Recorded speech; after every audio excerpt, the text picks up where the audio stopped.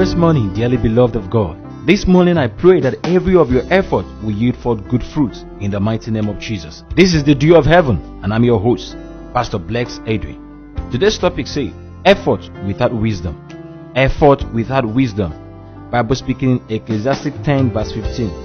It said, the labor of the foolish weareth every one of them, because he knoweth not how to go to the city. Hard work is not the key to success. If not, the truck pushers would have been the richest people on earth. Effort without wisdom will result to no result or little result. Wisdom remains the principal thing. The Bible said, in all are get understanding. Many are frustrated today because they cannot see the reward of their effort.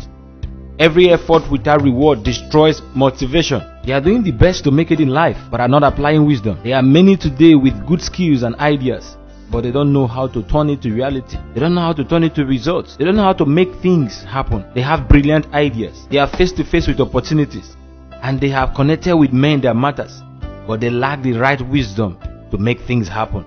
No matter your work, you need to make out time to find out the how to. Until you learn, you cannot earn. You need less effort to achieve success when wisdom is in place. Do you desire results in life? Do you want to make results without sweating? Then go for wisdom. The word of the Lord encourages us to ask for wisdom if we don't have it. In James 1:5, say, if any of you lack wisdom, let him ask of God that giveth freely to all men. Wisdom is more important than your effort. I want to challenge you this morning to go for wisdom. In whatever you do, your career, your profession, whatever it is, go for wisdom.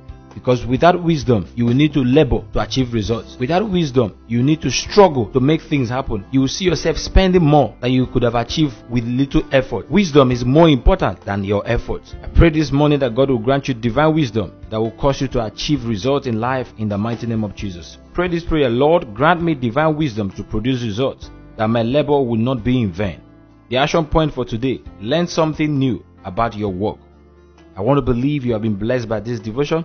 I want to encourage you to tune in tomorrow morning, same time, same station, and also share this devotion with your contact. I wish you a more productive day ahead. For prayer and counseling, call 0068 371661.